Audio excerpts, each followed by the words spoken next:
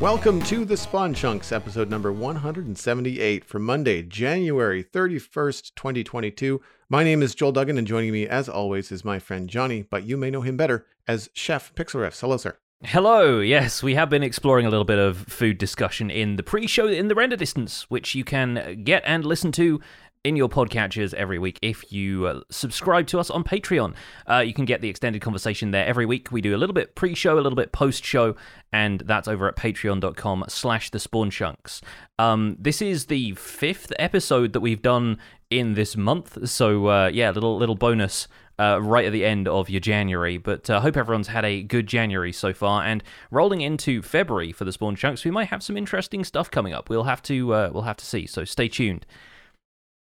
I always forget that January has 31 days. It feels like it shouldn't. It feels like we shouldn't be easing into the year with such a hefty month to kick us off. And then, conversely, February is very short, right? Yeah. So, so even though January feels long, the winter is the same length. Nothing seems to change. I've been spending a lot of time in modded Minecraft over the week. Do you mind if I just kind of get this off my chest? Oh, please do. Go for it. I'm feeling mighty stuck, man. I installed the Tom Simple storage mod in All of Fabric 5, and I've been looking for the gatekeeper of this mod pack, which is Ender Pearls. And I saw one Enderman, and we couldn't quite get his attention to kill him. In my exploration, I kicked off the stream with some mining, thinking I'll be down to the deep dark places. If I see an Enderman, I'll be able to kind of look at him and get him to come over, and so I can kill him and get the Ender Pearl, just to unlock this one piece that we need to use the storage mod. Because I'm getting to the point now where I'm exploring enough, I'm mining enough, I'm getting enough loot that my storage system has become like a chest monster, and it's even I don't remember where stuff is. And then layer on top of that, I'm new to all of these mods, and so half of the stuff is brand new to me. And it's we need the white spore mushroom. I'm just I'm assuming it's white, but I don't know if I've seen that before. Do I have one? Do I need to go get some? I don't know. So that has been feeling kind of stuck. So in a little bit of a frustration, I decided to explore. And herein lies the positive note, which I think you might be able to speak to in terms of 118 as well. I don't think it's just Terralith. Rivers in 118 are awesome. Yeah, 100% agree. We'll get onto my stories with rivers, but yes, I'm in full agreement. Man, traveling, you're moving fairly quickly. Boat travel is like zen. You don't have to worry about much. Granted, I have eels in the pack and they will nip at you, but I'm armored to the point now where I'm not going to die, right? But as you're traveling around these rivers, it's cool because you're not just traveling in one straight direction all the time. You can look at your map, another mod, and just see, okay, well, the general direction of the river is east. I'm going to wind around a bit, but that just means I get to see all these new biomes and travel around. So it was really fun to go do that. But again, I'm running into this storage capacity of how much of this new stuff can I take? So you think you're going to be exploring for a while and you realize, well, I've been out here for 10 minutes. We stumbled upon a jungle mansion. So a woodland mansion, but that has spawned in a jungle biome. So it's got a bunch of different blocks.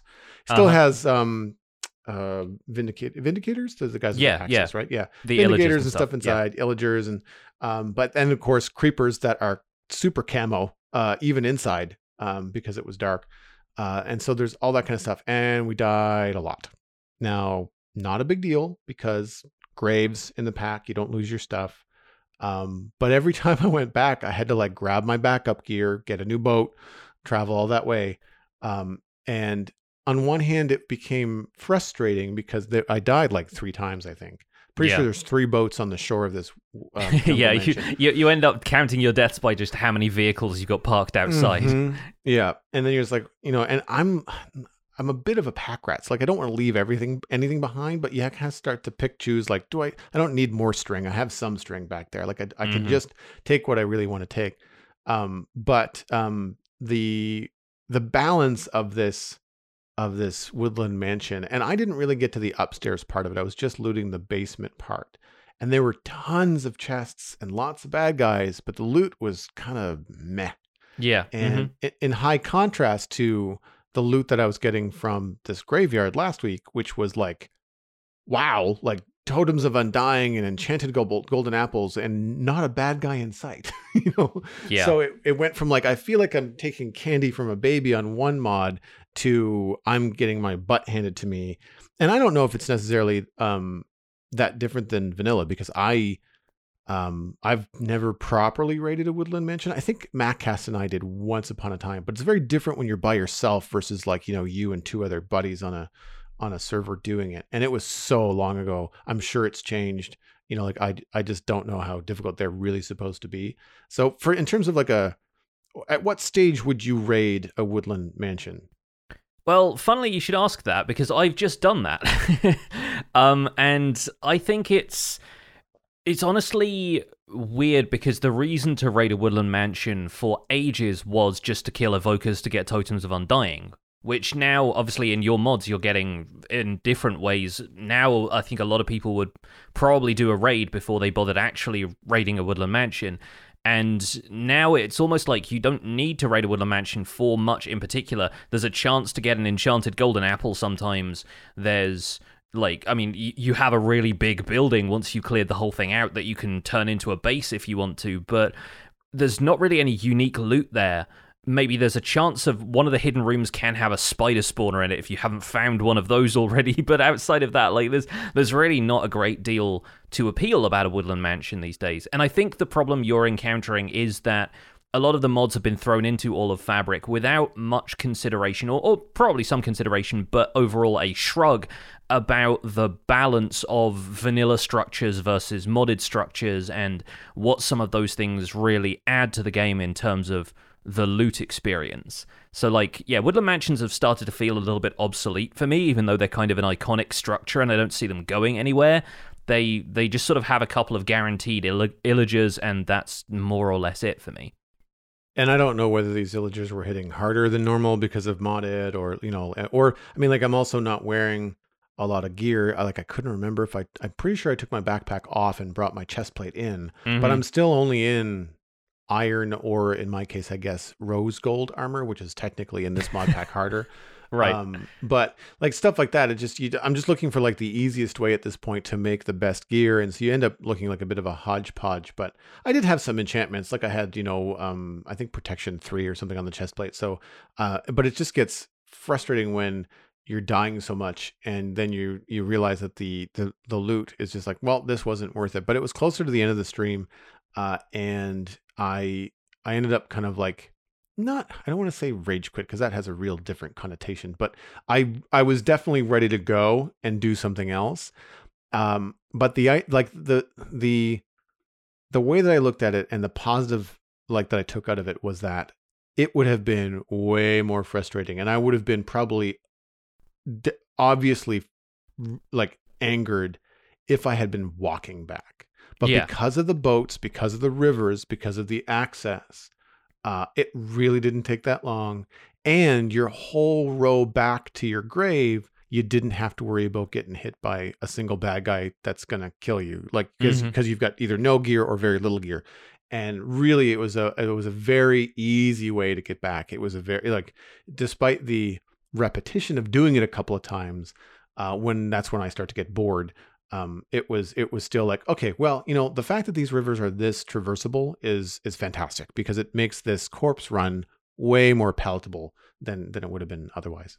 Yeah, I found a couple of really interesting places where rivers effectively make lakes, and that's the coolest part of them to me, is like, yeah, rivers are a much more accessible way of getting around now. They're wider. Even the frozen rivers where you're boating on top of ice and traveling about 1,000 miles an hour, like, those are now large enough that you can do that without skidding off onto the snow at the side of the river every couple of blocks, and it's much more rewarding. It's very satisfying doing that.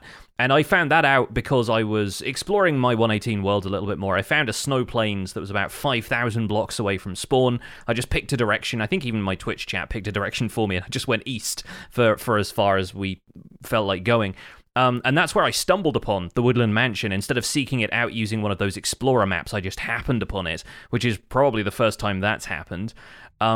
But yeah, like, traveling there by boats, over oceans, over rivers, you stumble upon really interesting configurations of the scenery, and rivers, if they double back on themselves, can create these kind of especially if it's like surrounded by this sort of natural basin forming out of the hills around it, can really feel like a nice lake area that you could build stuff all around and even have a town coming out onto the lake if you're thinking like, Dale and Esgaroth in Lord of the Rings and that kind of stuff. Like there's so much cool stuff you can do with terrain like that you'd have to have a small like inland ocean biome in previous updates for that to really generate the same way.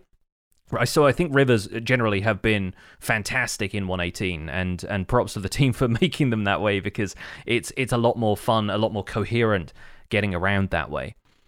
I also like how much of an obstacle they are from getting from one side to the other. Like, it's not like most of the time in the older generation, it'd be 5 or 6 blocks wide, 3 blocks deep. Like, it's really not a pain in the butt to just jump in, because you kind of jump in, swim 2 strokes, and jump out the other side. But now, because of how deep rivers tend to be, because of how wide they are in some locations, or sometimes how close they can get with different landscapes on either side, they just beg to be bridged. Like, they beg for something to be built there and for a reason to cross at that particular section, or they want to be bridged because you are so sick and tired of going across some early game without depth strider on your boots. And I like that. I like that they offer like a mode of travel, but then also build opportunities, and they've become, I think, cooler to look at too. Like, it's cool when you're looking at a river and it goes down 5 or 6 blocks, like right from the shore. I find that it looks much more interesting, especially because you can see seagrass and fish and stuff swimming around. Like, I think it's a much better experience as far as a player goes. There are massive drop-offs in some of the rivers that I've been in valleys that lead through, roofed forest on either side, like dark oak trees coming up around you, and it feels a lot more atmospheric. And then, there's also, even with the changes to light level spawning, there's now the opportunity for drowned to spawn further down in the river, and like it generates a lot of interest, that kind of stuff, where previously so many of the rivers in default generation were just samey. Like, you knew what you were going to get from a river basically every time. So I think it's a massive change. Some other massive changes I'm getting used to is powder snow, or rather avoiding powder snow. And I've been exploring some of these snowier areas, I've stumbled into more mountainous regions, more groves, more snowy slopes, and I find myself, instead of maybe what you'd think of as the intended way of switching to leather boots to walk on powdered snow, I've just been avoiding it, and I've just gotten used to recognizing, oh, that doesn't have snow layers on top of it, it's probably just, that section there is probably powdered snow, let me try and find a way around it, as though I'm walking around, a lava lake or something equally as dangerous. And I'm at the point where I'm just getting used to avoiding it rather than troubling myself to switch to leather boots and bringing leather boots with me all the time. And I'm thinking about this now because Bedrock Edition has the functionality where you can have armor on your hotbar. If you right-click with the armor in your hand, you can just instantly swap that piece of armor with whatever you're wearing. And so Bedrock players might be able to just put those boots on the fly if they've got them in, like, slot 7 or 8 of your hotbar or whatever, right? So I would love that to be in Java Edition, and I think that would encourage me to actually use the powder snow thing a lot more and travel on powder snow. And as it was, I put the boots on just to experience, oh, I can walk on powder snow, and you can use it to even like go up and down as though it's like a scaffolding block or an elevator kind of thing. And then I just never really bothered with it again. So I'm finding that there's sort of interesting sides to exploring the new terrain and what you actually bother with interacting with at this stage. My reaction to powdered snow is kill it with fire. Yeah, I've been really, because I wear netherite boots because they got high durability, and I've got lots of feather falling enchantments and stuff on them, because I just jump off of stuff. The joke on my streams is usually like, oh, your poor ankles. And as a result, I don't want to have to switch boots. Like, I already have to sacrifice a helmet if I go to the nether, and I have to wear a gold helmet so I don't get bugged by piglins. Not that it would be a big deal in our established nether hub, but still, like, you don't want to have that one-shot piglin that you didn't realize was there. And as in exploring the 118 mountains that we've added to the server, many of us are voicing our frustrations with the powdered snow. When you just want to go and explore and build and be end game for your Minecraft server, 4.5 year Minecraft server, and you're constantly being like slowly, it's not like you're going to die. Like I've got enough armor and health and food that's not going to kill me, but like my exploration it's like it's brought to a grinding halt as you sink 4 blocks into powdered snow. You're just like, oh, now I have to destroy the landscape and get out of here. And you might as well have creeper holes everywhere. And for us, it's been really frustrating. And the consensus have been like, it would be nice if some sort of like end game enchantment or something that's really harder to get, that you could put on maybe only netherite boots, or just something that would allow you to have the same sort of like aqua affinity, not aqua affinity, depth strider sort of ability, but in powdered snow, whether that's Frostwalker, whatever that is, to be able to just get up and get out of it. Because like, you think like as an end game player, like I've got beacons and netherite gear and elytra, and like I'm owning this world, but snow is like the bane of your existence, to a grinding halt. So and I find that kind of strange. So I feel like there should be some sort of solution for. I mean, I get it. Leather boots make sense early on. You have to choose between leather and iron, and that helps with your exploration as you're walking around. That's cool. I mean, it's a cool mechanic for early game. But I find that with a lot of these mechanics that they've been adding lately, they don't really consider like how the end game player that has worked very hard to basically feel like God and rule this world, that you've been spending all this time in, to then just like, by the way, feathers can kill you. And you're like, what? Yeah. Like that kind of stuff feels a little bit strange. It's kind of an interesting balance. Like, you've got to still have some hazards at a certain point in the game, but like it's whether those things are really hazards or whether they're just kind of like vaguely irritating. Like it's almost there to troll us rather than actually cause us serious harm at this point. Right. So that may be the intention. And obviously there are many other uses for powdered snow once you harness it for your own ends. And we might talk a little bit more about that in the news, actually, because I know some Bedrock players have been talking about the merits of powdered snow lately. But then there's just some irritation to be handled there, I think, is the main problem. Well, speaking of problems, one of the other things that I've been tackling on the Citadel has been the addition of this parade square and the guard quarters, or captain of the guard quarters, that I'm adding to the front of the build. And it has meant that I have to adjust the curtain wall and how the whole thing attaches, and it's time consuming, but I've made some decent progress. I've got kind of like the main shapes and some of the building attachments kind of mapped out now. I haven't done the textures, I haven't done the final blocks, but like the basic color palette, and I mean, surprise, it's brown and gray, are there. But it was really fun to edit something in the town that I wasn't happy with, which was the shape of the curtain wall. Yeah. It's not 100% like exactly how I'd like it. It's going to be one of those things where I probably have to like take some losses and be like, okay, well, it's not perfect, but like it's my first crack at something like this. So it's not going to all go exactly how you have planned.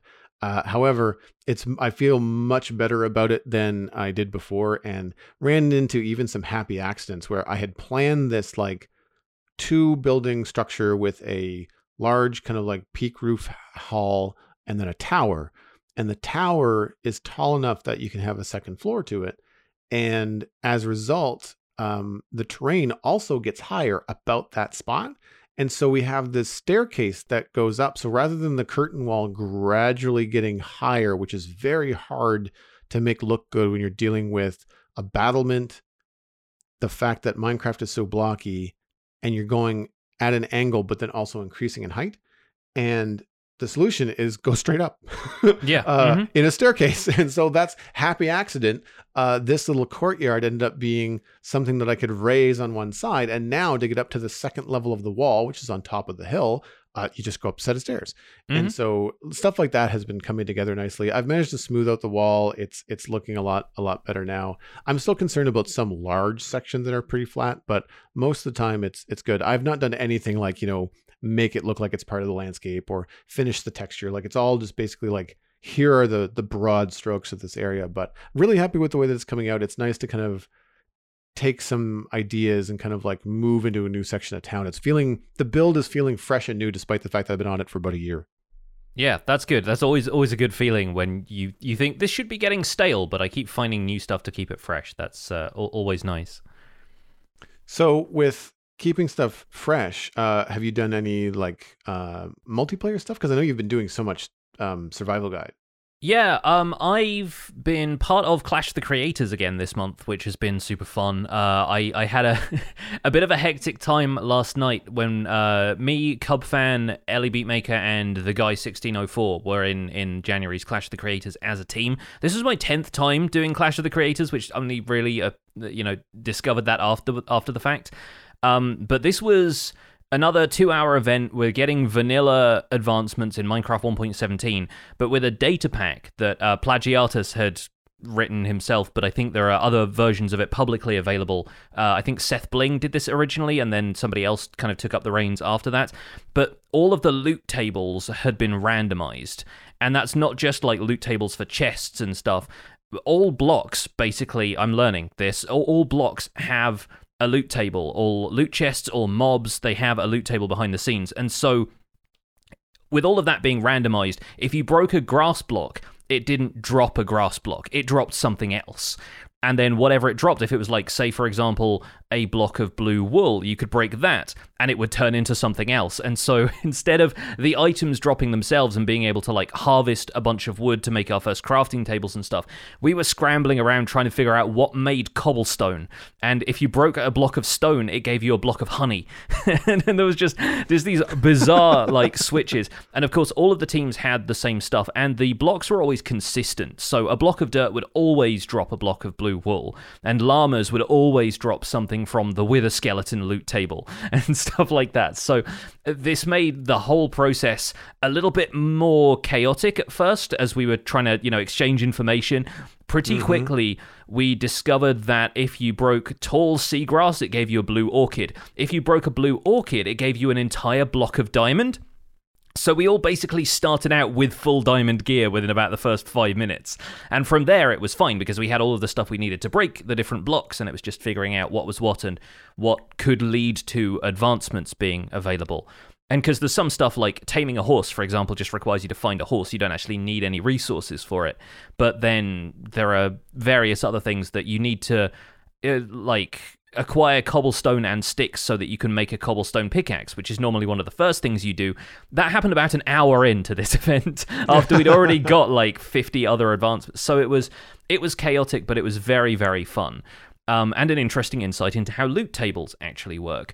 So I'll try and find the randomizer that I found this just to kind of check out how it worked beforehand. It won't be the exact same thing, but I think it was by Fazguy. Yeah, fazguy.net and /Minecraft_randomizer will get you that. I will leave a link to that in the show notes as well. But it's a riot. It's a Java data pack that you can install on a fresh 1.17 or 1.18 world. I think you can even do it for older versions and the newest versions as well. But not recommended for your everyday, like, I play this all the time vanilla world. Like, you'll want to start a fresh one.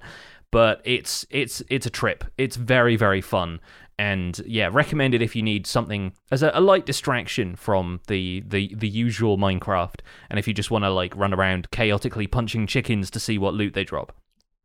It sounds like one of those situations where you have to unlearn what you have learned. Yeah, in a way, although you have to retain certain elements of what you've learned for like remembering, oh yeah, I need cobblestone in order to craft a dispenser, or like, once you find a target block, like you need to find the thing that drops redstone so you can put together the cheesy way of getting the bullseye advancement and stuff like that. So it was a fun mix of just reacting to stuff when we didn't know what was going to happen, and okay, how do we actually apply our Minecraft knowledge to this? Right. So yeah, a really fun event. With stuff like that, like, how were you communicating all verbally, or were you keeping notes in game, like, blue orchid equals diamond block? I mean, that's easy to remember, but like, yeah, once you get like 6, 8, 12 recipes like that, like, were you writing them all down in game somewhere?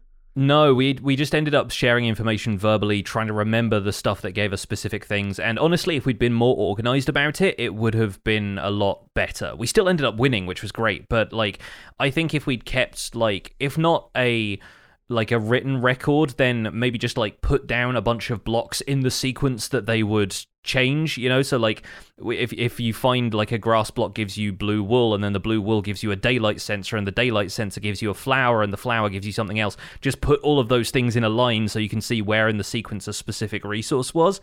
That would have worked out. But because the teams were randomized as well as part of the event, we didn't really have much time to strategize except on the fly. So in the end, we just ended up running around like headless chickens for the most part, trying to just punch everything to see what it did. But very, very fun. Would absolutely do another event like that with different advancements or something, because it was chaos in the best possible way.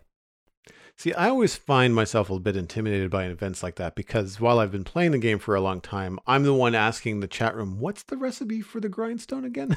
Yeah. You know, I'm that guy. But stuff like this would even the playing field dramatically, I would think. Yeah, I think the weirdest part was just how full your inventory got of useless blocks, but then you were keeping them all on them because they might turn into something useful again later, and you just weren't sure what was what. So I ended up stockpiling wood just so I could bring a bunch of crafting tables with me, because every time you put down a crafting table to craft something, if you broke it, it turned into something else. So you ended up not being able to bring like the basic things. Like I think we struggled to find what made a furnace for a really long time. And yeah, there was some pretty wild stuff in there. It was hilarious in so many ways, but had a great time doing it. Moving on to the news this week, we have a beta in the Bedrock edition. It's beta 1.18.20.21, and you can find a link to that in our show notes as well. Frogs now jump more frequently. Frog eggs have been renamed to frog spawn. The time for frog spawn to hatch into tadpoles has been increased. Tadpole hitbox is now larger. Frog spawn has a new texture. Frogs in meadow biomes are now temperate variants. They've tweaked the frog's jump and tongue animations. In the Create a New World menu, the Create New World screen has been given a new design and is now available for some players.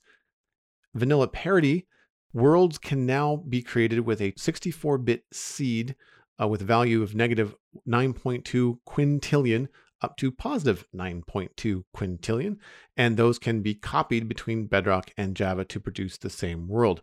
Non-numeric seed UI inputs now produce the same seeds as Java Edition. Yeah, and there's a bunch of other stuff in that changelog as well, but I thought we could do like a cut down version of it that isn't just all of the minor tweaks and bug fixes. But the headline news, I think, here, even though it's buried under the information about frogs being slightly different, is seed parity. Because as somebody who's obviously been a Java player for a while and is used to, you know, having to give Bedrock players the bad news that the worlds that I'm putting in my videos aren't going to be available to them on Bedrock because of the way Bedrock terrain generates differently. Hugely excited about the fact that there is now 64-bit seed parity, because people have sent me screenshots of the current survival guide world, which would previously have generated totally differently terrain on Bedrock Edition. And it's running in the most recent beta, and they're showing me landmarks from like, oh, here's that waterfall that you turned into your first wheat farm, and like, do you recognize this cave, and that kind of stuff. And I'm like, yes, finally. This is probably only going to affect a small handful of players on balance, the people who care about their worlds being transferable between Bedrock and Java. But for those people, it is the world. It is massive. And hats off to the team for pursuing this as a change, and hopefully just having that initial, 32-bit seed parity was the catalyst for them being able to do more of that, and it didn't, end up being a huge labor to do that. But what a change. And I'm just incredibly happy that at last, if you give a Bedrock player and a Java player the same seed number, they'll get the same worlds. That's incredible to me. Now, to clarify, this isn't necessarily like a saved game. Like, you can't play in Bedrock for a couple months and then transfer that world to Java. Yeah, right? it's not like that kind of thing. It's much more just whatever you give the terrain generation algorithm, it will produce the same basic results. And there may still be some changes, as far as I'm aware, in positions of stuff like structures. If the Bedrock terrain generator doesn't think that a pillager outpost could spawn there, then it won't put one there necessarily. But there is still some parity in that as well. I think they showed that up to, the release of 1.18. They said we're sneaking in a couple of structures end up in the same places. Like the shipwrecks might generate slightly differently, but they'll generate in the same places. They'll just be a different configuration of the same landmark. And Right. yeah, there's some stuff like that is actually meshing now. And so if I direct people to a woodland mansion in the Survival Guide World Seed, it might end up being in the same place in Bedrock. And that's, yeah, mind-blowing to me.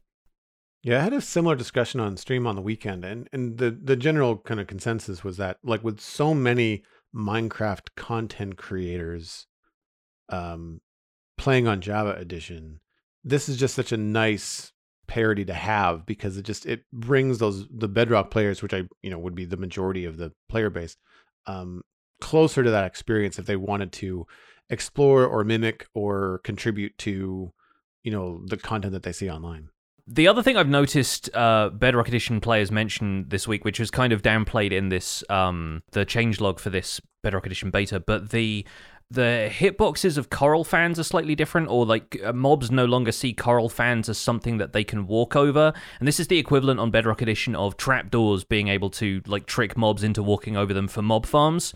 And there's been a bit of back and forth with the developers on Twitter about this, because they've said that ideally powdered snow is the kind of thing that you're supposed to use for mob farms like this, because mobs will just freely walk over it, they'll fall down through the powdered snow, and then that's how you can have your mob farm work. And a few players have pushed back about this because, for a start, powder snow slows things down. Like, if you have mobs falling through powder snow, it's not as slow as falling through cobwebs, but it's definitely slower than them just dropping straight through a shaft into whatever killing mechanism you have, right? But the other thing is, some mobs, if you're playing on harder difficulties, will spawn with equipment, and sometimes that means your zombies, your skeletons are going to spawn with leather boots. And those mobs have the same immunity to powder snow traps as players do when they're wearing leather boots, in that they don't fall through them at all, which means ultimately your mob farm ends up stopping working. And with Bedrock Edition having lower mob spawn rates than Java to begin with, this is frustrating a lot of players who like to take the technical approach to Bedrock. Thankfully, this morning I noticed a bit of a tweet from Megaspud, who's one of the folks who shares a little bit more of the tech kind of back and forth on Bedrock Edition, saying that they're kind of open to feedback about a lot of this stuff. The changes that they're making to some of this stuff have either been like reverted, or they're just listening to player feedback and seeing what's going to work best for other players, and just trying to get the best of both worlds for Bedrock players, really. So it's good to know that the Bedrock team is open to that, because a lot of advocacy from the Java community has led to a lot of bugs being fixed that then ended up getting reverted or made like more formally into features, thanks to the Java community saying, like, we still want quasi-connectivity to be in the game, we still want certain mob behaviors to be there because we rely on them for certain things. Even the back and forth that happened about iron farms during the 1.14 update snapshots was just an example of how the community can still have the game that they want to play through that kind of dialogue with the developers. So the situation is ongoing. Not going to report it as a formal news item, but just thought it was something to keep an eye on as the betas for Bedrock continue to roll out. Does powdered snow melt in the Nether? It doesn't, I don't believe, because I think ice is the only thing that does, and then it sort of evaporates, but then powder snow doesn't turn into water, so I think it's kind of exempt from that behavior. I've definitely seen people using powder snow to break their fall in the Nether, because that you can place it like a water bucket in the overworld. As you fall, you can place it on the block below you. And I guess that usually involves, grabbing it in the bucket again and running off with it, so it's not there for long enough to see whether it melts or not. But I don't believe it does. Don't quote me on that, but I don't think so.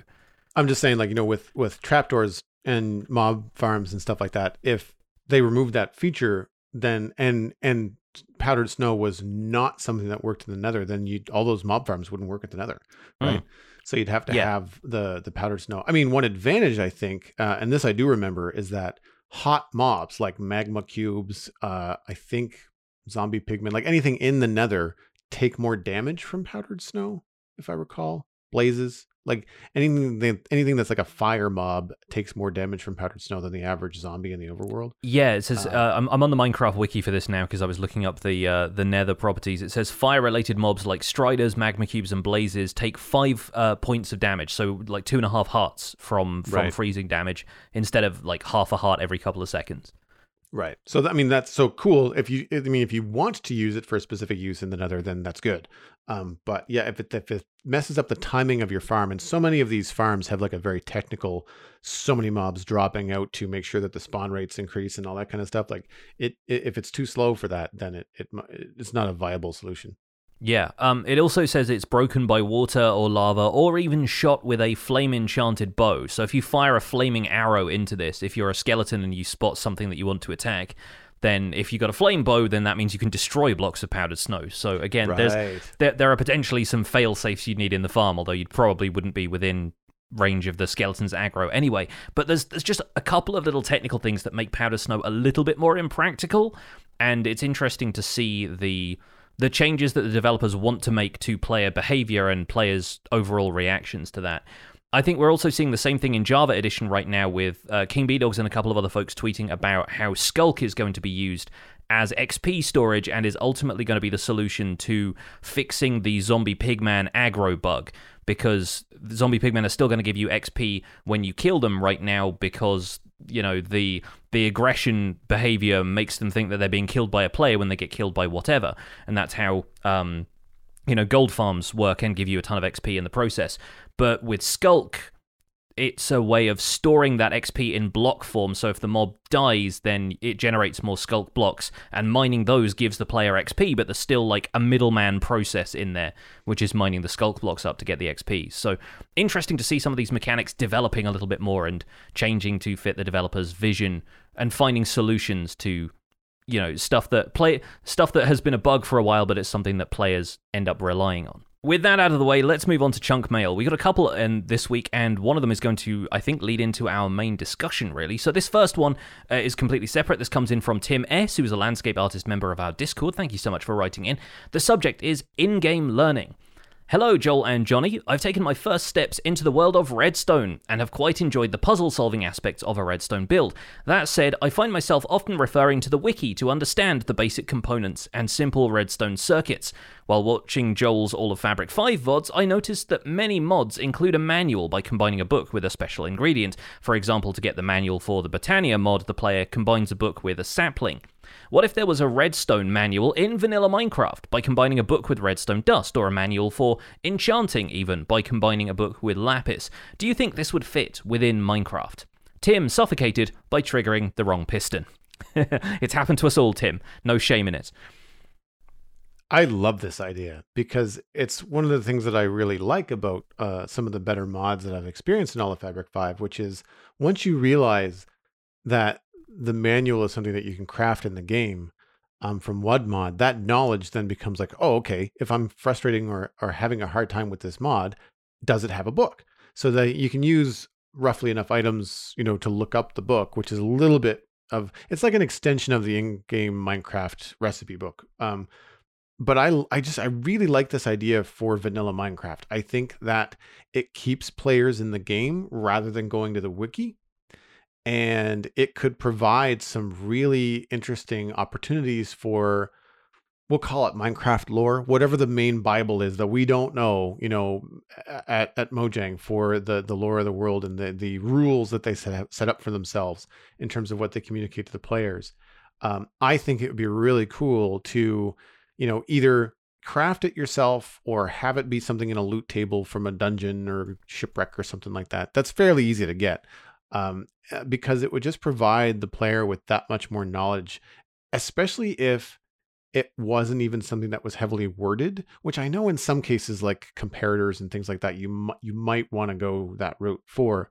But imagine a Redstone book in Minecraft that's like a Lego instruction manual, right? Just pictures, cool pixel art, some opportunities for some awesome art from the Minecraft team to go into this book that you can flip through. Pictures help it transcend language barriers around the world. Like, it could be really, really fun to do that. Now, I would say that in some ways that kind of breaks my experience and some of the things that brought me even farther into the Minecraft world, which was looking things up on YouTube. So weirdly, I find the wiki immersion breaking. But when I'm not playing the game and I need to go watch some YouTube stuff to learn about Redstone, to watch players like Mumbo or Nembon or whatever, I find that makes me feel like I'm more of the Minecraft collective experience, not less. Yeah. Right? It's more community based. And so I understand that they don't want to remove that either. But I think that, a Redstone basics book would have helped me out considerably when I was learning how to do this stuff. Because without YouTube, I would have no clue what to do with Redstone. None. Yeah. Yeah, I kind of take the opposite approach to this. I'm looking at it from a different perspective here, but like I think practical examples are a much easier way for me to learn things than reading about them. And I always make this argument whenever somebody asks me to make a video about the individual Redstone components, is that I can explain what it does, but that doesn't necessarily explain how to use them. Mm-hmm. And I think Minecraft, if it was providing an instruction manual for Redstone, would have to impose certain ideas upon the player that the game itself does not necessarily want to. And it's players who are coming up with the idea for making, a sugarcane farm out of Redstone components, for example. But they're not doing that necessarily by thinking through, this is what this component does in a vacuum. You know what I mean? So I think for Minecraft to show you practical examples of how Redstone can be used, it needs to do that in the form of stuff like generated structures. So like I recently raided a jungle temple, and one of the things I didn't take into account, I sort of took for granted at the time, but thinking back on it now is quite significant, is how for some players that might serve as an introduction to certain Redstone components. If you think about what's in a jungle temple, even though it's not very interesting for the average player who's just there to loot the room, you've got tripwires, you've got Redstone activated arrow dispensers, there's a concealed door with a repeater and 3 sticky pistons, and a bunch of levers and stuff like that. The jungle temple is basically a sort of Redstone lab, more or less. And if you want to pull it apart and see what it does, then you can do a ton of stuff with that. The thing is, a lot of players now don't need to rely on that because they have the resources available to them via YouTube and the internet. And so if they want to look up a 2x2 door design with pistons, then they're not looking to a jungle temple, they're looking to Mumbo Jumbo or whoever. And personally, I think the practical examples that you get from stuff like jungle temples are one way of presenting that information without giving players a bunch of literature to read. Even if it's like pictograms and stuff, like it feels a little bit strange for the tone of Minecraft. And if it was straight up written language, if there was a bunch of literature to read, I would probably tune that out instantly. Like, I find reading about Redstone components themselves on the Minecraft wiki completely impenetrable. It's just not the way my brain works. And the language of Redstone often ends up feeling kind of esoteric to the point where you think, like, the player should have a baseline level knowledge of, like, electronics before you even get started. As soon as somebody starts talking about logic gates and uses phrases like, the XOR gate and the RS NOR latch and the T flip-flop, like, my brain just switches off. Like, I can't handle that stuff. Even when somebody's trying to leave a helpful comment on my YouTube videos, it doesn't process for me. So I kind of wonder if there are ways of the game presenting that stuff to you in the form of a practical example, like, in the same way that the Igloo teaches you to de-zombify villagers. Like, if it can just give you the components and say, solve this simple puzzle, and then, it gives you a repeater that you set the timing to a certain delay, and that's what unlocks a hidden door in the structure or something like that. I think doing stuff like that and giving players effectively a small puzzle is going to be a lot more effective than telling them, well, a repeater can delay the signal by this amount of in-game ticks. And you just sort of go, well, what do I do with that? I think showing somebody how to do something is going to be more effective than telling them, in a way. Especially with Redstone being used for farming certain things and collecting certain things, you kind of wonder whether there could be an opportunity there to add some very small, very simple Redstone farming components to villages. Like have a farmer use a piston for something, or even if it's just showing like a hopper going into a chest underneath a composter, right? Yeah. Like just like little things like that. Could be cool to illustrate to the player. I flip flop on this. Like on one hand, like I like having a solid instruction manual. I'm a very visual person in that way. But then because I'm thinking about pictures. Like I'm thinking mostly about pictures with this, but I understand the point about having stuff in world and having like here's a very small scale version of what this block composition of redstone components can do. But if you want to do something cool with it, like here's the concept. Now use your imagination and create a sugar cane farm that's 26 blocks long and whatever you want to do, that kind of stuff. One of the things that I've seen a lot lately, because I've been watching some modded on YouTube, is the create mod that doesn't necessarily have an instruction manual, but in the mod it provides some animated on-screen kind of like composition of components. Because it is such a complex mod, there's lots of moving parts and rotations and gears and things. They provide you with an example of how this component works. Not necessarily how to build a thing, but it's like, this is a conveyor belt and it takes items from one place to another. It goes up and down. And so once you get that concept, you start to test it in the world. Like how far up and down can it go? Like what does it go at angles? Can I do straight up or straight down? Like there's a lot of stuff that can be explored there. But I like the fact that it gives you that visual kind of like animated, this is how these components go together. This is the end result. But I don't know if Minecraft Redstone is so complex that it needs that. I'd imagine that's something more unique to Create Mod, just because it is such a very complex mod. Yeah, and there are certain things which are designed to have more or less one purpose.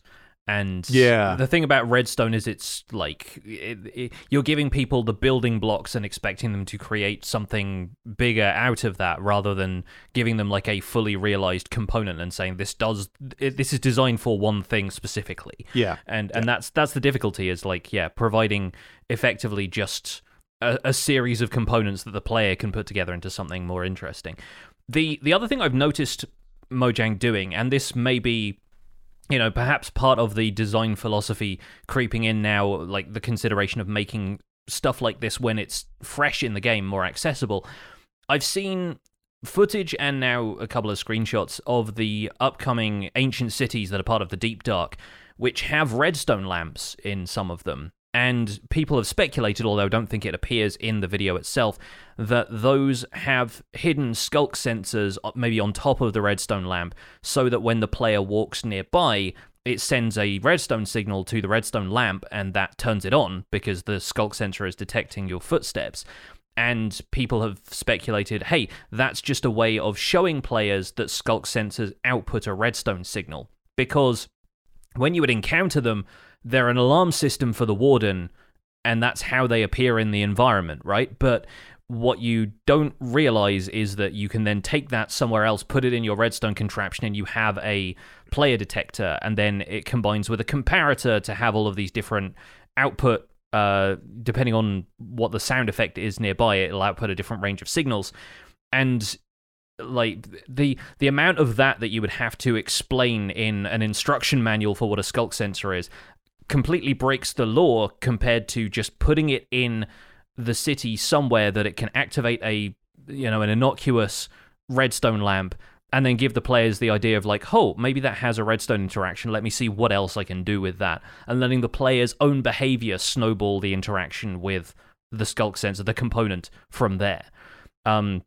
Obviously, that's not going to teach you all of the stuff that a comparator does, but I think the problem with older redstone components is that they've been in the game for so long that those sort of considerations weren't really around when they were just throwing cool stuff into the game for people to work with, and more advanced redstone components came up. There wasn't really a way to introduce that stuff to the player other than just having them talk about it and play around with it, and community knowledge spreading what that was.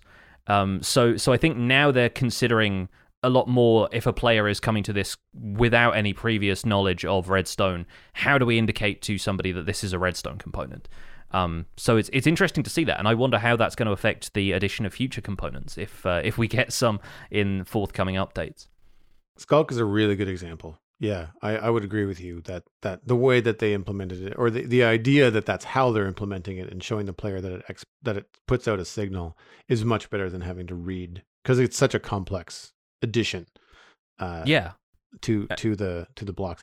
I'm glad you brought up lore, because I'm curious about what you think of the other part of Tim's question, which was about having a tome or a manual that would explain enchanting. Um, is this the same? Does you have the same sort of opinion? Like, do you think it's better to just explore the enchantments, or do you think that they need some explanation? I think a lot of stuff about enchanting becomes intuitive, and I don't say that lightly because obviously there's a certain amount of it that still feels fairly complex, but the stuff that feels complex is getting the enchantments that you want and knowing exactly what's out there. And that's the kind of stuff that can be done with a reasonable amount of trial and error. I think when it comes to setting up an enchantment table, obviously, like, knowing that you have to put a certain amount of bookshelves around it to get a better enchantment is one thing, but there are, like, environmental storytelling clues going on there. Like, the enchantment table has a book open on the top of it, so, like, if you put a bookshelf nearby, it kind of goes together with the theme of it. If you open it up, it's got a slot for lapis where it's quite clearly kind of outlined, the sprite for lapis is, and you kind of think, oh, okay, there's something else I can put in here, let me try certain things. There's enough trial and error, I think, in enchanting that can lead to you happening upon various different enchantments that are actually useful to the player ultimately. And there aren't really any bad enchantments, there are just enchantments that we know we want, having played through the game with a bit more experience now. Whereas with Redstone, I feel like it's much more open-ended. Enchanting is a closed system. You know, you can't really experiment much more with enchanting than just enchanting some tools and combining some things. Whereas Redstone is a much more broad topic. So enchanting, I don't think, needs it necessarily, unless the system somehow gets a lot more complex further down the line. So I had experienced confusion when I was first getting into Minecraft and was dealing with enchantments, because I had seen a little bit maybe on YouTube, but like as I was getting into it myself, like I didn't know what half of the stuff did. I mean, like some things are self-explanatory, like sharpness on a sword. Like I've played enough video games in my life to go, okay, that's good. I want that probably, you know. But then you get like Aqua Affinity. Sure, sounds good. What does it do? Why do I want it? Like, should I be spending money, you know, my hard-earned levels and lapis on Aqua Affinity, or should I be getting protection on my helmet? Like what, like, I kind of wish that there was a little bit of an explainer as to what it would do, you know? And again, something that could be done with pictures, or something that could be done with a tome. I don't find that putting 15 bookshelves around an enchanting table is at all intuitive. Like if I didn't see that done in a video, would have never put that together on my own. So that, like, that kind of stuff, especially like even if you just came across an enchanting table somewhere in the world that had like those little glyphs kind of floating off of it, you know, and putting it into like showing it happening, then you're like, oh, if I do that, or if I transport all this home with me, then it'll do the same thing at my base, and it'll work out. So I like the idea of having some sort of, you know, in-game book, especially because the enchantment table has a book on top of it. Maybe even it's just as simple as, I mean, like you right click on the enchanting table, maybe it just has like a recipe book in it, you know, or you can read the book, you know, and it just kind of says, oh, you want to come, you know, you want these kind of enchantments, or here are an explanation of what they do. I mean, sometimes you have to just look it up, because like something about like, you know, Bane of Arthropods. It's like, well, I know what an arthropod is, so I kind of can put two and two together. But like that kind of stuff, I find when it gets into very specific things. The biggest question that I had, which I had long into my early game Minecraft experience, was, okay, Feather Falling 2 better, but then Feather Falling 1. But is 3 the most? Why there's 4, but there's only sharpness 3? No, is there sharpness 4? Like knowing where to stop. Like when do you know, oh, that's the best, that's the one I should get. And knowing that it doesn't go any higher, they don't communicate that very well either, I find. Yeah, I think that's much more about, again, experimentation, and like if you combine an enchanted book with gear you've already got, if you notice that if you add a Feather Falling 4 book to Feather Falling 4 boots, it doesn't then produce something that says Feather Falling 5. I guess that's the only indication you have. But I think enchanting is another one of those systems that's just old enough by now that they didn't really introduce it in a way that wasn't just directly communicated to the player. and players have just been able to pass that knowledge on. But yeah, it's the slippery slope of like, at what point do we signpost every mechanic in the game and tell you exactly how it works? I'm curious to see what people's feedback is about that, because it'd be interesting to know how much hand-holding you want in Minecraft and how much you're expected to experiment and look things up and whatnot. So our next email is going to spark the main discussion for the show. Do you want to read this one? Sure, yeah. This comes in from Nightlaw09, and the subject is survival tips for large builds. Hi, Johnny and Joel. I love the show. Although I've played Minecraft since the 1.14 update, I'm very new to the concept of building in-game and where I want to improve. I want to take on building a castle, but where I get stuck is where to even get started. Most building tutorials on YouTube seem to be in creative mode. Can you offer any advice or tips for the survival player on how to effectively lay out, plan, visualize, and actually start a large-scale building project when you're dealing with things like terrain challenges, height differences, block palettes, etc.? Should I just go out there with my colored wool and get to work? Do you recommend scaffolding or not? Any insight you can provide would be much appreciated. Nightlaw09 hit the ground too hard falling off his scaffolding while trying to reach a castle roof. So yeah, we decided this should be our main discussion this week. It kind of builds on what we what we were discussing last week when it came to like approaching build projects, where you build your base and that kind of stuff. So it seemed like a nice topic for this week's main discussion. And something that I have a fair amount of experience with, having just spent the last year and a half on the same build. I mean, there's multiple little builds within it, but overall, there's a vibe to the entire place, and it's large. And so thought that I could speak to this at length. But to build on what we said last week with the landscape stuff, I would suggest using the landscape. There are some specific situations where, yes, you want to do a bit of, excavation and whatnot. In our modern city on the Citadel, because of the way we wanted to build it, we ended up like flattening a lot of stuff. But in terms of a castle specifically, or anything that you want to look more natural in the landscape, no matter what it is, I would say use the land. So if you listened last week and you know where you want to build, I would suggest trying to remove as little of the landscape as possible. Giving yourself some boundaries does foster creativity and kind of say, okay, well, I want to build this thing, but there's this hill in the way. Do I build on top of the hill? Do I make an entrance in the hill and make the hill part of the building? Like what can you do for all that kind of stuff? For West Hill, the town that I'm building on the Citadel, I chose the location because there was a big western mountain that would provide a natural barrier, which means there was one less wall I had to build. But also through the plains biome, there was 2 or 3 rivers that snake through where I wanted to build. And I just thought that's a really cool opportunity to have the town divided by a river.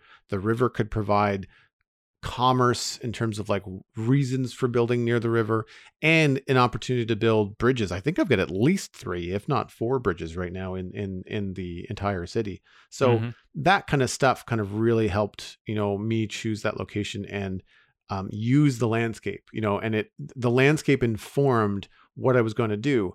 I needed those bridges, which means those needed roads, and all that kind of stuff. So when you're coming to projects like that, I feel like you want to just kind of like take into account the natural landscape and how that might like influence how you see it, like how you come into the area. And experience the build, your first impression of the build. Like, are you coming over a hill? Are you coming down from a mountain? Are you coming out of a cave to reveal something? Are you going into a cave to reveal something, now that we're dealing with 118 and there's these massive caverns? I think utilizing the landscape that Minecraft gives you will cut down on the amount of work and the daunting task ahead of you, Yeah, also helps give your builds a lot more character, because I find building stuff on a completely flat landscape leads to everything being a lot more dull. And especially since you are building for the sightlines of you walking around on this completely flat plain. So if you're building something on a hillside, there is a much more... It's much easier to have like one tower that rises up above the others because it starts on a higher elevation, and then if you're looking at that from the plains, leading up to this mountain where your castle is, you'll be able to see that tower much more clearly at that angle. Whereas if you build a shorter tower on a flat kind of landscape, then it's just going to get lost behind some of the other things that are in the foreground. So, like, thinking about what's in the foreground, what's in the background from the angle you're going to be looking at it is pretty important.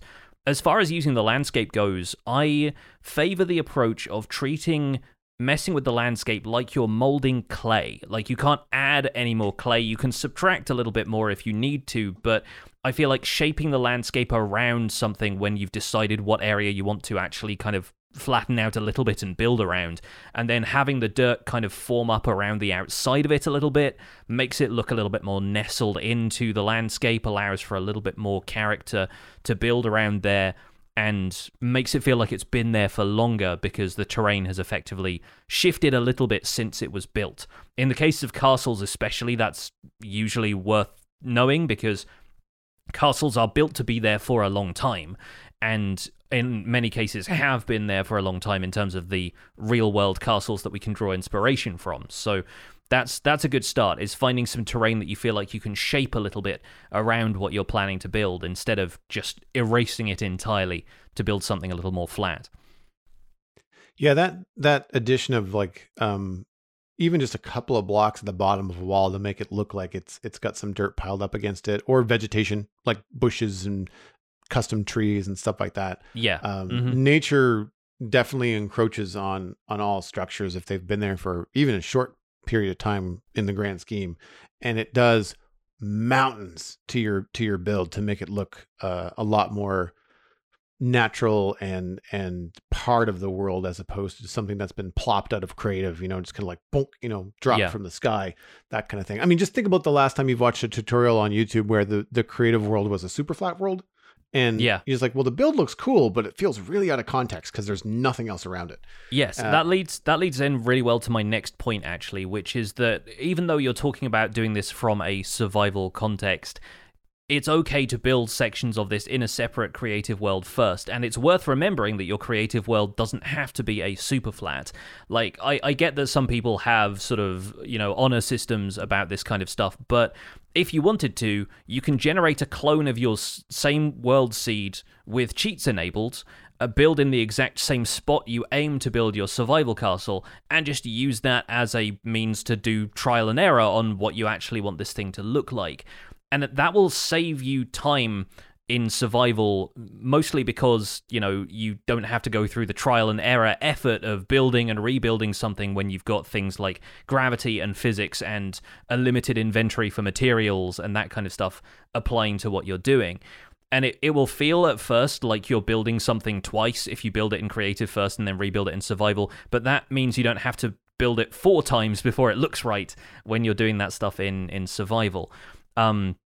So I do think building sections in a separate creative world first can help a great deal, and it can also help you plan what materials you want to go into it, both from a block palette perspective and how much stone do I actually have to gather in order to make sure I can build these castle towers. Because when it comes to material gathering, if you're doing that in survival, over preparation is really important. It's always going to take more resources than you expect. You got 5 chests of stone already, get a 6th.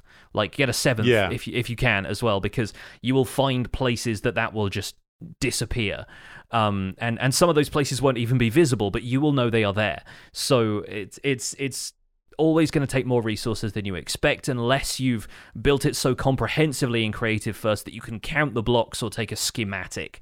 So I honestly recommend, if you're planning some stuff beforehand, if you do that in a creative world, it's going to make the survival build a little bit easier later. And, all of the survival kind of purists out there be damned. It's worth doing just to save yourself a little bit of time in the trial and error process, unless that's really what you're in it for in the first place. And I'm glad you mentioned sections for creative stuff, because one of the reasons I don't build my stuff entirely in creative is because I don't want to do it twice. And there is something that I like about the on-the-fly design decisions to struggling with something in survival, or the reality in survival of most of the time this is going to be viewed from below the player perspective, and you fly around a lot in creative because it's easy. It allows you to see things from different angles very quickly, and you end up spending an awful lot of time on the top of that chimney that you can't see in a survival build. So doing sections, I think, is great. I did that a lot for the large nether hub in our world on the Citadel, where I didn't recreate the entire hub, but I did so in like either eighths or quarters sections, where like I just wanted to know how tall the pillar had to be, because I had limits. Like I had a bedrock ceiling I had to work with, and I had a certain like Y level that the glass floor was on, and so much to go in between. And it's such a pain in the butt. It's too small of a space to fly around with Elytra, and there was no scaffolding at that point. So back in like 112, 113 when we were building this. So it became necessary to plan out parts of the build to save myself time and making costly, because I mean, it's not hard to redo something in Minecraft. It just takes a long time, especially if you've built something very intricate. And so I wanted to avoid that. So I've done that thing where like I'll build a 5x3 section of a wall in a tunnel, knowing on the server it's going to be repeated 100 times, right? But to get it right in creative, know what you need, know what looks good together, you can then prep for it that much easier. And nothing takes the wind out of your building sails like getting 2/3 of the way through something and realizing you don't have enough blocks to finish it, and you have to stop and go mine or whatever. You need to go and chop trees for another 5 hours to get all of the wood that it turns out you need, and then strip all of the logs when you put them in and that kind of thing. And like Joel is coming from the perspective of somebody who's been building for a while and is already a trained artist, and like you've got a lot of experience in that kind of field anyway. And I feel like as somebody who, like our correspondent here, is relatively new to building in Minecraft, we don't know much about their background. I feel like a lot of those kind of working in stages and trying to figure out what it is you like about things is all part of the process. And allow yourself to make mistakes and remember that anything you build can be rebuilt, which is a very intimidating thought at first, but then Minecraft allows us to make changes to everything we've done. And I find that like when it comes to researching stuff like this, there are so many different places to start. And, obviously knowledge of architecture or, some kind of ideas of form and shape from an art background are a bonus, but they're absolutely not essential. I think even like architects, they know a lot about the features of a building, but a lot of their job is making sure that whatever they're building doesn't collapse under its own weight, which is not a problem in Minecraft at all. So you can do janky floating floors and things that would never hold up in reality, the kind of thing that if you 3D printed them, it would just cave in on itself. Not a problem in game. So I think a lot of that stuff you can give yourself a little bit more creative freedom and creative license to just mess around with stuff. And as long as it looks good, you don't necessarily have to mimic real-world architecture as much. That said, if you do want to mimic real-world architecture, if you want something to look like it exists in the real world, research is the most important factor, I think. You start by borrowing and stealing information from everything, whether it's concept art that you found online, do a Google image search for stuff, IRL photo reference if you're able to go out and take pictures of something that you're building in your local area, even your local library. Everything is fair game when the project is just for yourself. You don't have to worry about plagiarizing people because it's your personal Minecraft world. They're never going to find it and they wouldn't care. So I think just grabbing as much reference material as you can will give you a ton of ideas to work from. And if that doesn't completely overwhelm you, you'll start to figure out, you can cherry pick like a tower here, a wall there, the kind of stuff that you want to emulate with your Minecraft build. And I've been gathering reference material of all kinds for stuff that I want to end up building in any of my Minecraft worlds, and it's helped me immensely since I started doing that. I keep a Pinterest board of stuff that I find online, whether it's a model like a miniature, whether it's I don't follow a lot of other Minecraft builds because I don't want to end up copying those, and that's just a personal thing. For someone just starting out, absolutely find a build from your favorite Minecraft creator and rebuild it. You're going to learn a lot. by copying something. We come at that from the context of being content creators and doing this stuff publicly on streams, on videos, that kind of stuff. And that might be an opinion that you hear a lot, that people don't want to steal what other people have done. Doesn't need to apply to you if you're not making commercial content out of your Minecraft stuff. Like, you don't need to worry about plagiarizing other creators at that stage. We have had FWhip on the show in the past, and we'll have a link to their Pinterest board as well as my Pinterest board in the show notes for fun reference. Just kind of an idea of where to get started. They're excellent libraries of stuff to kind of really get you going quickly and spark some ideas. FWhip has got his stuff like categorized like castles and dwarven and desert and modern skyscrapers. Like, he's got it all sectioned out. I do as well, but he's got much more stuff. Also, concept art like artstation.com is something that I use quite a bit for just looking for inspiration. Sometimes I might not even use the reference, but just the idea of something hanging on a cliffside or being built like upside down, hanging from the ceiling, something like that might spark an idea for what I want to do. Heads up, sometimes artstation.com can be not safe for work. Not that it's lewd, it's just that it's an art site, so there might be figure drawing and things like that. But if you're looking for buildings, you're probably not going to run into too much of that. What I like to do is when you find a couple of images or you've got a couple of research bullet points that you've liked and you're going to go down that route, I like to make what I call a brain board or an art board. And so I'll take 5 or 6 images that I like. I'll use Photoshop. You can use whatever free software around. It's really not hard. You're just kind of cropping and making a collage of the images that you like and sticking them all in one easy to open image to have next to you, either on a tablet or on a second monitor or even just in the background that you can refer to. And if you get to a point where you're confident enough where, you can combine ideas, or if you just can't find one single reference that does what you want, you can take the roof from one image, the tower from another, and the colors from a third, and it's Minecraft. You can kind of just combine them all. And having all that kind of stuff kind of in your peripheral while you're working will help you keep consistent with, scale and the visuals that you want to put forward. I find it super, super helpful. It keeps me focused and keeps me from making a build too complicated, because Minecraft has got a lot of blocks, right? But if you're looking at references and you're just like, no matter how cool I want to make this look, this reference image is basically gray and brown. It keeps you rooted in the idea of the project and forces some creativity in there to try and make it look authentic, which is going to communicate to either anybody that you show it to or just your experience in game that it is a castle or it is a specific build like a windmill or something, and that it doesn't look unlike what it's supposed to look like in the world. Because if you're going to represent something, like, you want it to kind of stick to those shape languages that are generally accepted as like, yes, that's what a castle looks like, that kind of thing. Yeah, and I think with castles we have so many different examples from history, from the real world, about things that you can draw information from, and I think the context of those is often really important. Like, if you're not put off by the restrictions of stuff like this, then you can take examples from why real-world castles were built there. Like, you build a castle on a hilltop because it's easier to defend, it has a good view of the area, and in our case, we can build cool-looking paths leading up to them. But there is a real-world reason to build a castle on top of a hill. If you haven't found the right hill, you want to build your castle in a valley, go ahead. Maybe it's a checkpoint for traders and travelers who want to enter the region. Like, ultimately having a little bit of lore or story or purpose, just an excuse even for why you've built something there, is a good way to feel positive about your project. Is kind of like, and it can inform how things end up looking. Is your castle up there on the hill because they don't want people going up there?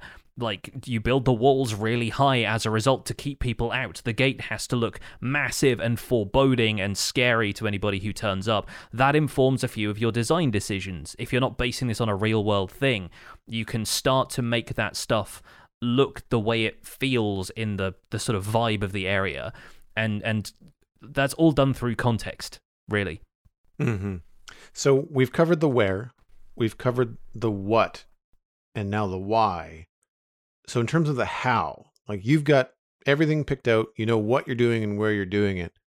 what's your first step in planning out a large build?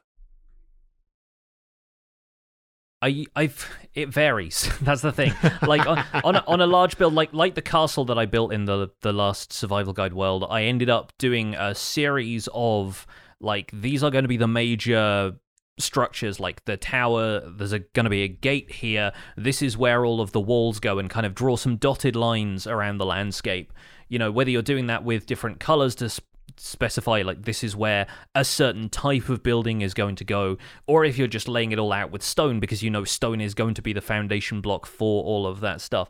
I find that drawing out effectively a blueprint of sorts is pretty helpful, and that is the stage at which it's a lot easier to move stuff around. If you decide that ultimately, no, that doesn't quite fit right, or that doesn't give me enough space for a courtyard here where I expected there to be some, or whatever, that is the stage at which you can still move things, and it's not going to mean taking down, you know, a few stacks of stone that you've built there and decided it's in the wrong place. You can do that later, of course. There's nothing stopping you, but it's just a lot less effort to do it then. And I feel like a lot of larger builds get more of their character from the shape of things than they do stuff like texture. So getting the shape right early is going to save you a lot of hassle further down the line.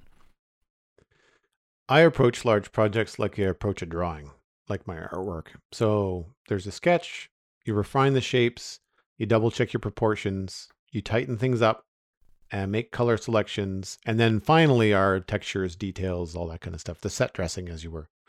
And I approached Minecraft the same way. Wireframes, you know, like if you're building a house, build a box first. Don't put the entire wall up. You know, you don't start. It's not like a Lego instruction manual, which we mentioned earlier in the show, where they do give you detailed instructions brick by brick about, you just have to trust that it's going to look good in the end. With Minecraft, I find, especially for large projects, you want to go with wireframes. And to your point in the email, don't use wool. It's a real pain to move later. Yeah. If you need to use colors to differentiate, you know, what you're looking at, then go with concrete. Because they can use a beacon and remove concrete like super fast if you have to. Yeah, or if it's concrete powder and it's affected by gravity, so that might be a concern. But you can shovel that with an efficiency shovel and it breaks instantly. Yes, exactly. I just happen to have some good pickaxes and I can build a beacon easy enough. So I use things like diorite, granite, and cobble to quickly lay out the foundations in my town because I can see them very easily. Now, I'll have the giant asterisk of like, I use a map mod on the Citadel to help in this process. I can look straight down on this map and see my layout, and things like diorite show up super clear. So it's useful in that way.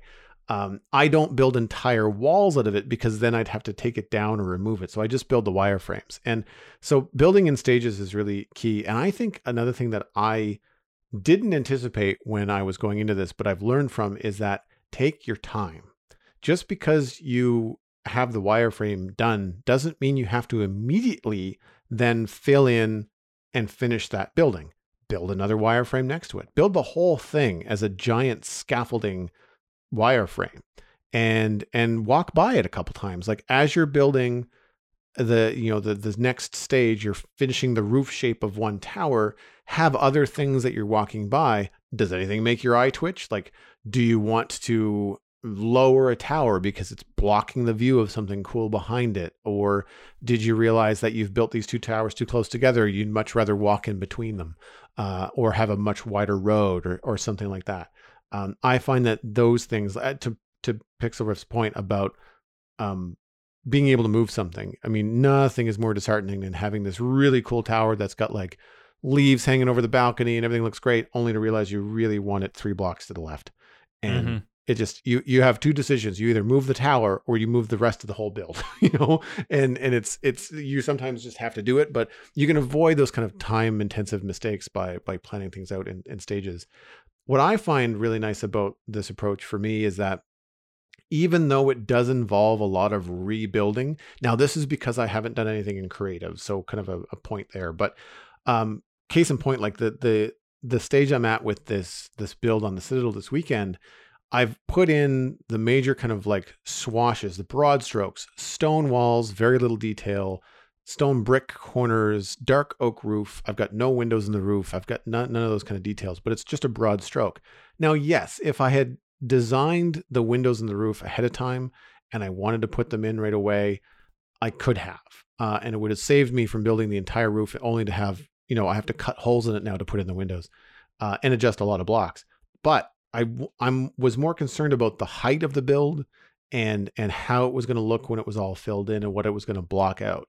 And I don't mind rebuilding stuff because at each stage, I'm only moderately increasing my time investment. So at any point, if I say, I need to make this roof lower, I'm going to be real glad I didn't take the time to add the windows in, only to realize that I have to shift them down a block, later on, or they don't work, like they don't make sense if I've reduced the roof by 3 blocks or something drastic, and then there's no more room for windows. And so I'm glad that I didn't take the time to do that.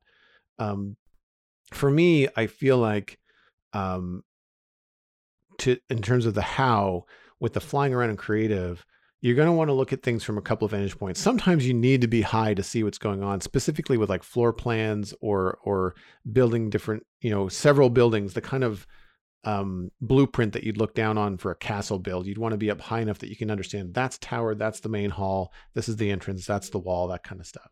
So build yourself either like a water elevator tower or a scaffolding tower, something that you can get up and down very easily. If you're at a stage in the game where you've got elytra, then maybe build yourself a nice little high dive platform or something that you can fly up to and land on easily and take a look at the build. You'll be happy that you did it later where you're not having to constantly fly around and look at something while you're zooming by. It's very difficult to kind of assess the shape of a build when you're flying around. So find the roost that you can sit on. But don't fall into the trap of always looking at your stuff from above, because when it's done, chances are you're mostly going to be walking around and looking at it. And so taking a look at the castle or whatever it is you're building from street level, from ground level at various points in the area is going to be also informative as to what you build and where. Yeah, and honestly, if you're building stuff like a castle, you're probably going to start building things like diagonal walls and curved walls, and there are going to be some sections like that that are going to feel really messy up close the first time you build stuff like that. Because you're building something larger, those will look a lot better viewed from a distance. The blockiness of stuff like that gets a lot less noticeable, in the same way that, like, when you're up close to one of the newer kind of cliff formations in 1.18, you go, wow, these are actually really square when you look at them, and there's like a couple of sections that look a little bit too kind of artificial and manufactured, but then you row away maybe 50 blocks, turn around and look at it, and you're like, wow, what an awesome looking cliff. And a lot of that is down to perspective, and like distance creates a certain amount of illusion where you can take in the full picture instead of just looking at one element up close.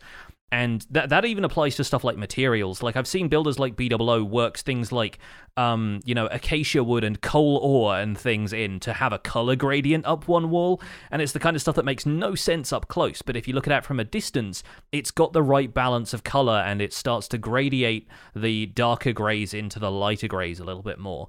So oftentimes, regardless of materials, if you're working with stuff that's going to look good at a distance, you don't need to worry so much about the up-close detail unless you're planning to live there.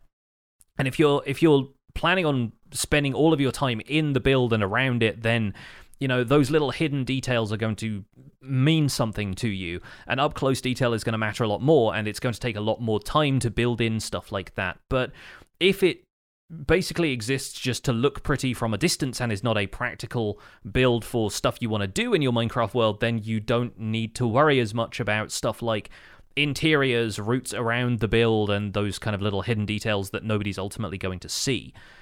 If you're flying past it and you spot one of those things, then it's there for a fraction of a second and then it's gone again, and you don't really need to worry about it as much. If you want the build to feel more complete over time, then that's something you can spend time on later, but ultimately throughout this process you should be giving it time. Rome wasn't built in a day is the popular saying, but that's also, I think, wouldn't be the case in Minecraft even with a solid build team. Imagine building the entire city of Rome although that could be a challenge idea for one of the bigger professional build studios out there. But the reason, going back to what you said in your email, most of the build tutorials you see on YouTube are in creative mode is because of time constraints. It's much more effective for people to provide an overview than it is to make an entertaining video out of the, 10 plus hours of real time it would take to build some of this stuff in survival. And that's assuming that you've gathered all the materials beforehand. I ended up doing a castle build that I mentioned in the original Minecraft Survival Guide world. That was a week's worth of videos for me. It ended up feeling about 60% complete when I moved on from it, and I just didn't ever really go back and finish out a lot of the detail. But I made a lot of mistakes. I learned a whole lot. I immediately wanted to build another castle when I got done with that one, but I just couldn't justify turning that into more video content. And it feels like a great opportunity to learn and plan some of that stuff and figure out what you liked about the process, what you could have done better. So honestly, there is something to be said for just throwing yourself into a project and doing it and giving yourself license to make mistakes, because if you don't feel like looking at it afterwards, you can move somewhere else in your Minecraft world. We like to say the world outside is infinite, and that is no more the case than when you want to get away from a completely ugly build that you've decided you don't like anymore. But the other thing you can do is give it more context. If there is a castle up there, then the castle has a purpose. That purpose is often to either protect or, oversee a town. And if you start building some other stuff around it later, you can find that a lot of the stuff that adds context to a build like that will disguise the fact that you might not be as happy with the build itself. If you're happy with the town that you end up building around it or in front of it, then that can pull a little bit of focus and the castle can still be there in the background, but it's like a movie set where the stuff in the background doesn't matter as much, and you start to suspend your disbelief that that's just a painting on a backdrop that they've got around the outside, or that it's a green screen effect that's out of focus because they don't want to see how artificial it is in the first place. So you can disguise a lot of that stuff later if you don't end up as happy with it. But, putting a bunch of time into it beforehand is going to make sure that you are happy with it. That brings me to my last artistic point, which is composition. And it sounds like a funny thing to talk about when you're dealing with a Minecraft build, which is essentially like making a miniature or a model. But one of the things that will save you time, also cover up parts of your build that you feel might be a little bit repetitive or boring, is the idea of thinking like an artist when composing a painting, or a cinematographer when composing a shot for a film. And that is you want to focus the eye of whoever is experiencing the build. So if the most important thing of the castle build is your front gate, and even though you want it to be big and you've got these walls that extend to the left and the right, but they're kind of boring, put a tree in front of them. Put something in there in the world to create perspective, create scale, and focus, and make the person experiencing the build going, well, that's just a tree, but man, this front gate, it's the only thing that I can see around here that's worth looking at. And that's good. That's what you want them to do. You want them to look at your exciting front gate, not the boring wall that goes for 100 blocks in both directions. That kind of stuff. Also, wipes or reveals, the idea of coming around a corner where you cannot see this really cool tower on the castle until you're around a corner. And then it's kind of like, bam, smacking you in the face. Castles often have courtyards or Pick said, towns around them. So you can create buildings and have roads that wind and show you a completely different scene until you turn the corner, and all of a sudden, wow, then you're faced with this castle that's framed by the road and framed by the small buildings on either side of you, meaning you only are looking at this giant, we'll say, white castle in the background versus these darker houses that are in front of you. So you can play with stuff like that to help focus the gaze of your player, yourself, or whatever you're experiencing. Think about it like a game designer sometimes, and just kind of approach it in that way.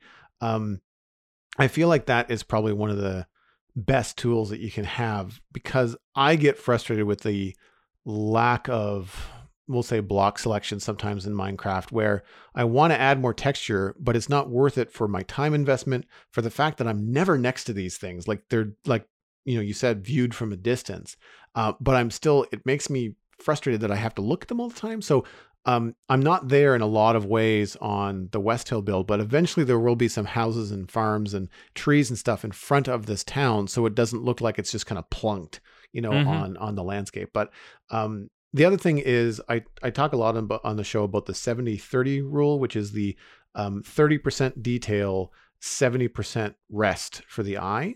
And while that is something that you can easily apply to a single build like a house, you can also apply it to an entire area. If you look at a town or a castle, castles are mostly walls, right? They're mostly towers and walls. Towns, mostly roofs. So my roofs in West Hill, pretty boring. They're a place for the eye to rest. I'm not putting crazy textures. I'm not doing all kinds of stuff. They're mostly the same color, couple of different things here and there to make it more interesting, but it's mostly kind of like basic stuff. All of my detail are in the first 4 blocks, the stuff that you see at player level, right? Street, entrances, gables, that kind of stuff. So with castles, most of your details are going to be in like windows and wall dressings and towers and minuets and stuff. Your walls are going to be fairly simple, and that's okay, because it gives a chance for the eye to rest as you're looking at the build. We have fired a lot of advice at you, so yes. I hope you are prepared for this kind of response to that email. But thank you for the email. We really appreciate it, and I'm sure there are tons of people with more building advice out there. Always happy to hear from you. Of course, if you have more questions, if you have more resources to share, we love to hear it here at the Spawn Chunks. But that is going to be wrapping up our episode for today. You can find more information about the show and links to some of the stuff that we've talked about today at thespawnchunks.com. The music for the show is composed by me, and the Spawn Chunks is proud as ever to be a listener-supported podcast. If you're getting some value out of the show, why not consider putting some value back in? You can do that at patreon.com/thespawnchunks. Pledging at any level gets you an invite to our patrons-only Discord chat, where you can listen to the show live and join our community of enthusiastic Minecraft fans. It also gets us closer to our next milestone goals, which at the time of this recording we have hit. We'll see how things settle up as February begins, but we are currently at 330 patrons, which is up 5 from last week, and we're pretty sure this is the most patrons we've ever had. So thank you all for your continued support, and special thanks go out to our content engineer patrons, Hunter555, Jumbo Sale, and Yitz for your support on this episode. Sharing the podcast with your friends is the easiest way to support the show. You can find us at The Spawn Chunks on Twitter and Instagram. Personal recommendations are by far the best way to share the podcast. Just poke a friend in the arm from a safe distance and tell them that they should listen to The Spawn Chunks, and they can find it on iTunes, Spotify, Google Podcasts, and even YouTube. You can email the show at spawnchunkmail@gmail.com. The RSS feed is linked on the spawnchunks.com, and the patron-only RSS feed is on the Patreon page. That's where you can listen to the render distance, the extended version of the podcast. My name is Johnny, but online I go by Pixel Riffs. You can find most of what I do at youtube.com/pixelriffs, where I try to make sense of this bizarre and wonderful game in Season 2 of the Minecraft Survival Guide. I also stream 3 days a week on Twitch, doing behind-the-scenes work for the aforementioned YouTube series, and occasionally participating in big events like Clash of the Creators. I'm the voice of the unofficial Hermitcraft recap, which is still on a break, but you can find us through a quick YouTube search if you want to browse the back catalogue. And aside from that, I'm at Pixel Riffs on both Twitter and Instagram. Joel, where can people find you online? Everything I'm doing online, including my illustration and design portfolio, is at joelduggan.com. You can listen to my other podcast, The Citadel Cafe, which is about sci-fi and fantasy entertainment, at thecitadelcafe.com. Stephen ESC, a server member of mine, is going to be back this Wednesday. I'm not sure what we're going to be talking about, probably Star Wars. You can find me at Joel Duggan on social media and Joel Duggan on Twitch, where on Fridays I'm playing All of Fabric 5, the mod pack that I've put together, or added to, I should say, as well as on weekends I am working on The Citadel. Thanks for visiting the Spawn Chunks. The world outside is infinite, so we all have room to build bigger.